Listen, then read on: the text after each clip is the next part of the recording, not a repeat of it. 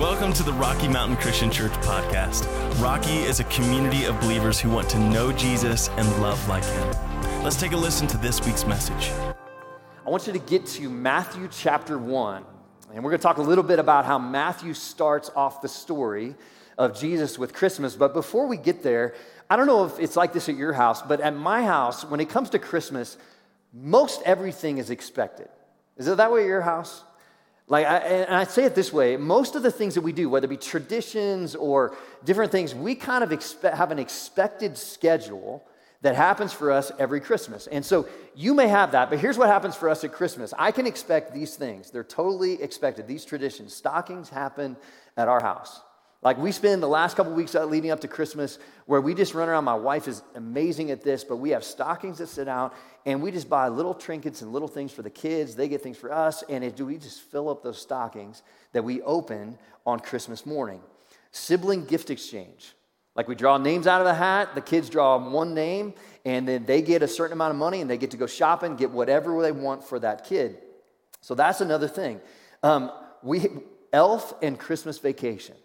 Like, is that a staple tradition in your house?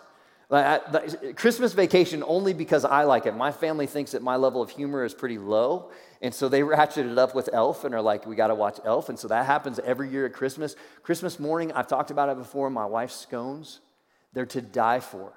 Like, if anything else could happen on Christmas, but if the scones don't happen, man, the world will end. It's 2020. I don't know if that's the way it'll be, but there's those things that you have, that everything you think about Christmas, it's expected, right? Now, if you step back and look at this year, 2020, just about everything in 2020 has been unexpected. Would you agree? I mean, since March 15th, life has just gone crazy, and it has been an unexpected year, which kind of fits with Christmas, does it not? Not our Christmas, but with the first Christmas. I mean, you step back into the book of Luke 1 and 2. You step into the book of Matthew 1 and 2, and you read the Christmas stories. Man, there is nothing about the Christmas story that was expected. Everything was unexpected. I mean, angel announcements. No angel had shown up to a prophet or a teacher or a leader for over 400 years in the biblical account. And all of a sudden, angels start showing up to Mary and Elizabeth and others and saying, this is what's going to happen. It was totally unexpected. Then you just step right into Christmas Eve, that first Christmas Eve. There's nothing about that night that was expected. I mean, Joseph was expecting to get a room in the inn. Joseph was expecting that his wife was going to have a baby, not going to have a baby and then put it in a manger, a feeding trough. I'm sure Joseph looked at Mary and said, babe, it's 2020, right? It's just the way it is. I mean, it was that kind of feel when you walked into Christmas, that first Christmas, everything was unexpected. Here's a crazy thing. When you read the accounts that the biblical writers write, so Matthew writes about the birth, Luke writes about the birth, John and Mark do not address the birth at all. But those two, when they address the birth, it's actually pretty unexpected about how they address it. So Luke writes to a Gentile audience. When he jumps in, he doesn't even deal with the right baby.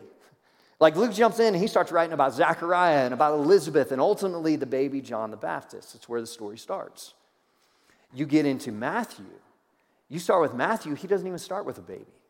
Matthew begins in the first 14 verses or so, 16 verses, Matthew begins with the genealogy of Jesus.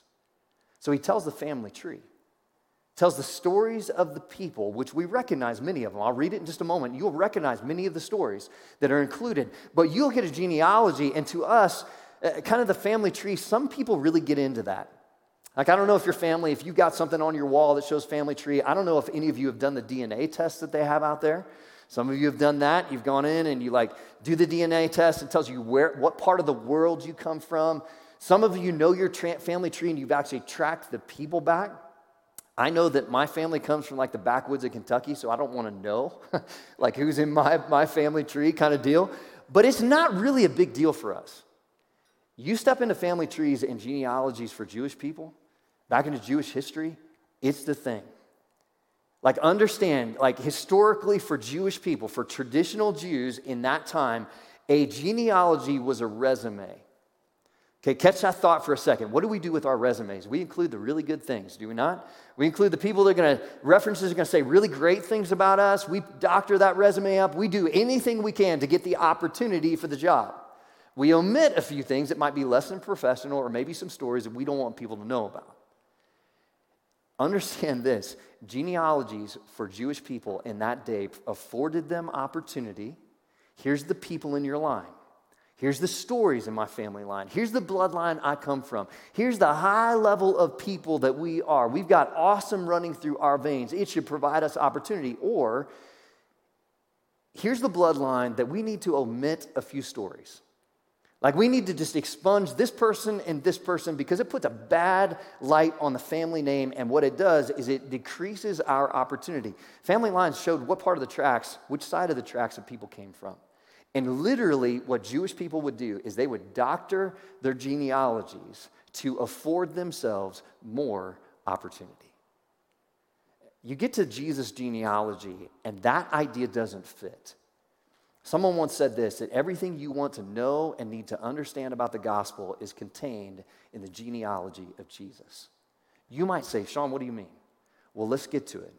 Matthew chapter 1, starting at verse 1, starts off with the genealogy, and Matthew just declares this is the genealogy of Jesus the Messiah. He starts with Jesus.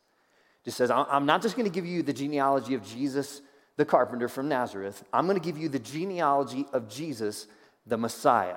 So this is a big deal, okay? Here's what it says. This is a genealogy of Jesus the Messiah, the son of David, the son of Abraham. We're starting off pretty well.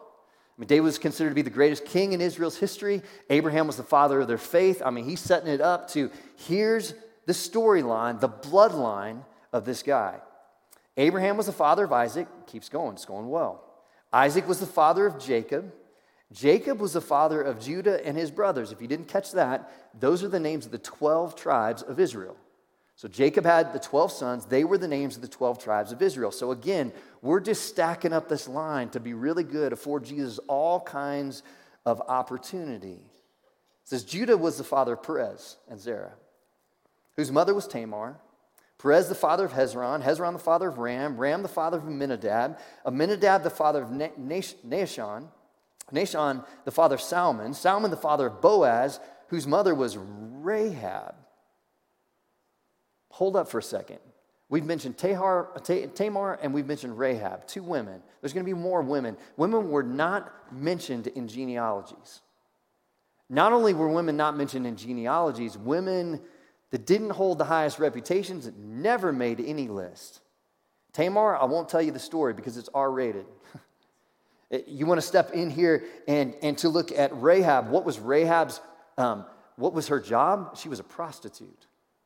These are the people that are included in Jesus' line. It goes on, it says Boaz, the father of Obed, whose mother was Ruth, another woman. But here we go. What is the issue with Ruth here? Ruth was a Moabite.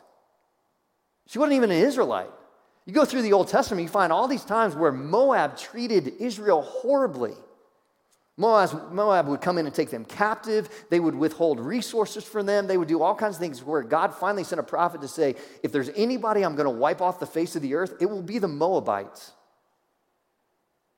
Yet Ruth gets included in the genealogy of Jesus. Obed, the father of Jesse. Jesse, the father of King David. Hey, we're getting better here. King David. David was the father of Solomon, whose mother had been Uriah's wife. If you don't know that story, that was Bathsheba, the woman that David committed adultery with and then ultimately killed her husband to cover up the issue. Her husband, who was one of his main bodyguards and one of his best friends, he committed murder and he committed adultery. I'll spare you the next 10 verses of so-and-so begat so-and-so and begat so-and-so and all of that. It ends with this. Matthew 1:16 says, and Jacob, the father of Joseph, the husband of Mary, and Mary was the mother of Jesus, who was called the Messiah. Why is all that important? There's a couple of reasons that's really important.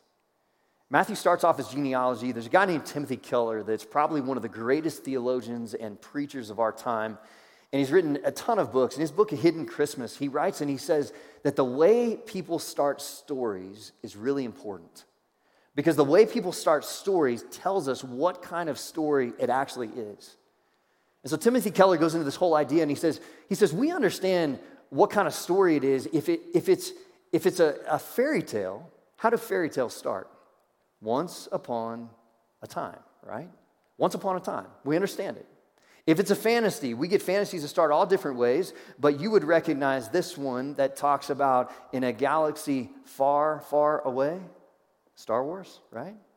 Here's what we understand about those stories. They have great principles. They're creative. They're characters within them. They all have kind of this story of evil, and there's someone who is fighting against evil. And finally, there's a hero that overcomes and is courageous and risks everything. But finally, the battle is won. The damsel in distress is saved. And it's kind of the same stories with the same principles. And we use those principles to teach our kids. We use those principles to teach our kids good things and the way to live life and how to have courage and how to stand up with integrity and how to tell the truth and all of those things. But when it really comes down to it, we know that those stories aren't true. They have good principles, but they're not true stories. Timothy Keller goes on to say that Matthew starts out his genealogy, or the story of Jesus, the story of Christmas, with the genealogy to make a point that these things really happened. He says, you need to understand that Jesus teaches a whole lot of things.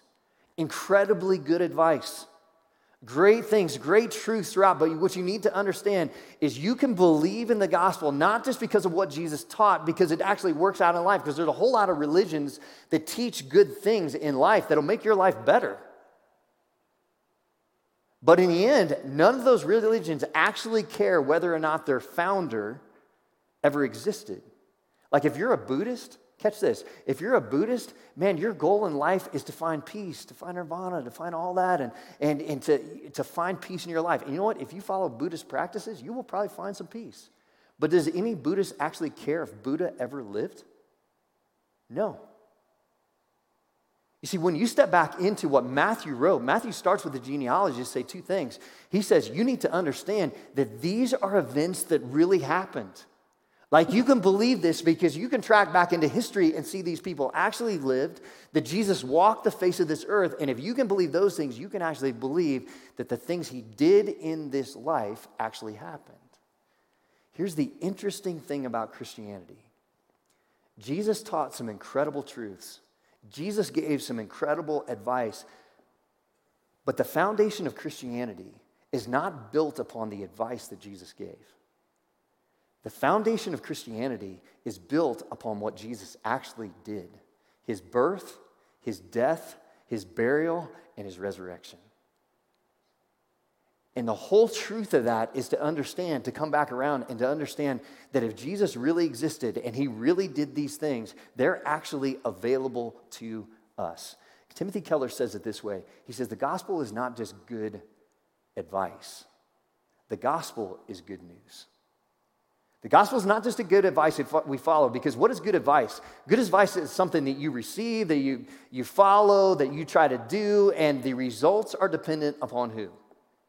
They're dependent upon you, if you put that advice into action. What is good news? Good news is not something you do. Good news is simply something you receive. It's simply something that you receive. And when you step back in the genealogy, I think there is such a truth and a beauty in looking at the genealogy of Jesus and seeing that Matthew did not expunge, he did not erase, he did not write out the stories of the people in the genealogies that messed up, that lived lives that just didn't measure up, that weren't qualified. What Matthew did is he wrote them in. He wrote them into the story to tell us that this is truth, but not only this is truth, but you and I can actually qualify to be a part of the line of Jesus. David Platt wrote this. David Platt said this. He said, these people were included in the line leading up to Jesus so that we could believe that we could be included in the line leading from Jesus. I think there's so many of us in life, and I have been there myself. I grew up in a pretty traditional church, and I just tell you this, that there was so much in me growing up that it was about following the rules, that every time I broke the rules, no matter how big or how small, there was just that deep-seated feeling of guilt. Like some of you grew up in traditions, religious traditions, where it was all about this guilt trip of what you have done or what you have not done, and whether you qualify, and if you go and ask forgiveness enough, and if you do this many things. Man, you just look who Jesus came to hang out with, and everybody's qualified. You see, the gospel is not about merit. Man, the gospel is a gift that we received. It's interesting. Mark Twain says it this way: heaven goes by favor. If it went by merit, you would stay here and your dog would make it to heaven. I think that's actually at our home, we'd have one dog that would make it to heaven. The other one, I guarantee, would not make it. But here's the deal. Man, for you and I think there's so many of us that we just write ourselves out of the story. We're like, I know what kind of life I've lived. I know what kind of things I've done in the dark. I know what kind of things that I've done in relationships. I know what kind of lies I've told. I know the messes that I've got myself in and others in. I know the addictions that I've had. Some of you say, well, it's not been big things, but I'm not that good.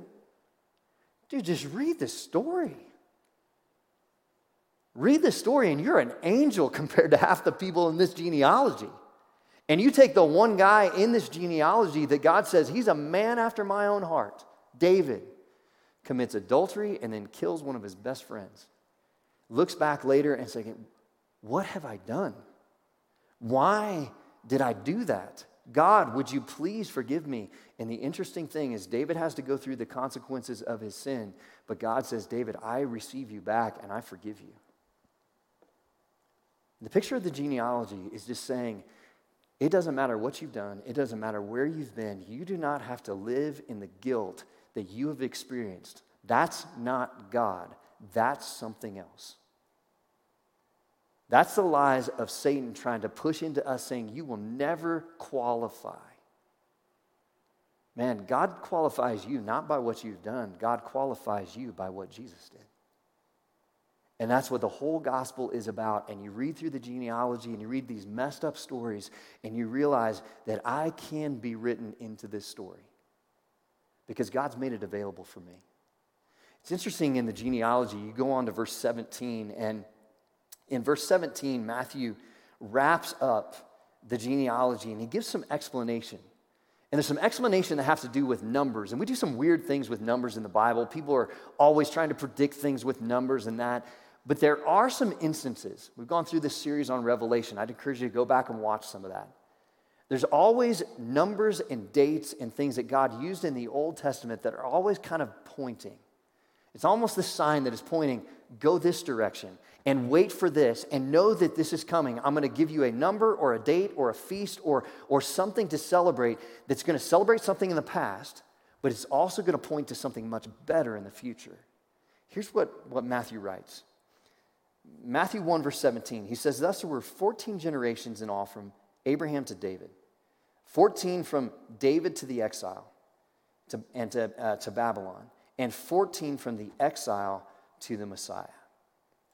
So for all you engineers out there, you're going to geek out on this, all right? But here's the thing. When you go back into the Old Testament, the number 7, so we just said 14. What is 14? 14 is 2 sevens. Okay, there was 3 parts of the genealogy. It was divided up into sections of times of history, but also 3 sets of 14.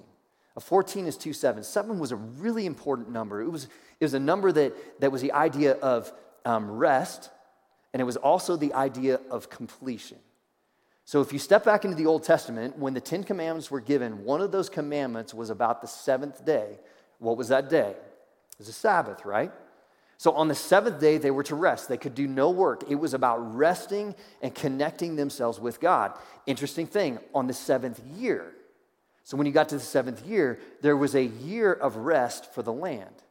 And so to replenish the nutrients in the land so the crops would grow well and all that, God said, store up, and then that year, do not plant anything, let the land rest, and it was a year of rest for the land. So 7s were really important.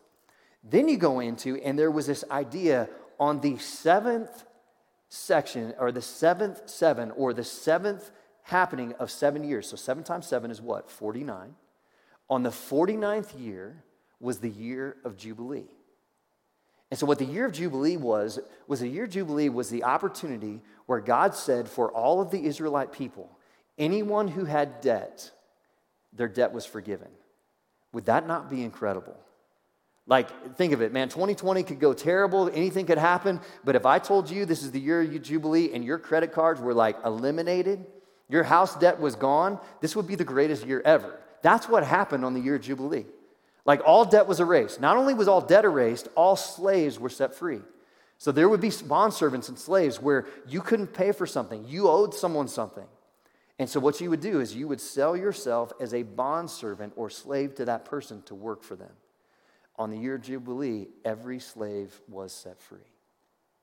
There's some allusion in the book of Daniel, and then in Leviticus 25, where it explains the year of Jubilee, it says that last section of 7 years leading up to the year of Jubilee was to be a holy section of years that would end in the year of Jubilee. Matthew writes his genealogy, and he organizes it in a way where it's 3 sets of 14 or 6 sets of 7, and Jesus begins. Jesus is the beginning of the 7th 7. Commentators all over the place agree that Matthew was purposely, because he was writing to a Jewish audience, he was saying to this Jewish audience, you need to understand that Jesus is the ultimate year of Jubilee when all the debts are erased, when all the slaves are set free, when you find rest. All of that's coming back to this idea of Matthew was saying he begins his genealogy with Jesus and he ends it. He says this is the genealogy of Jesus the Messiah.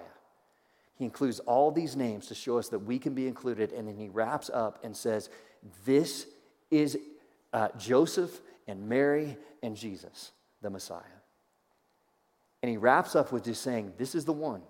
It's not about what you do. It's not about what you've done. It's not about what you've accomplished. It's not about how good you've been. It's not about how bad you've been. All this thing centers around Jesus Christ. And because of that, all these people can be included. And so can yours. And through Jesus, every debt you have of sin can be eliminated. Every debt you have of being a slave to sin and slave to the things of this world can be eliminated through Jesus Christ and through placing our faith in him. And again, I think so many of us, we sit back and we say, I could never be qualified, or I hope I am. Man, I've believed in Jesus, and some of you have given your life to Jesus and been baptized, but you're still in that spot of saying, well, I hope I am.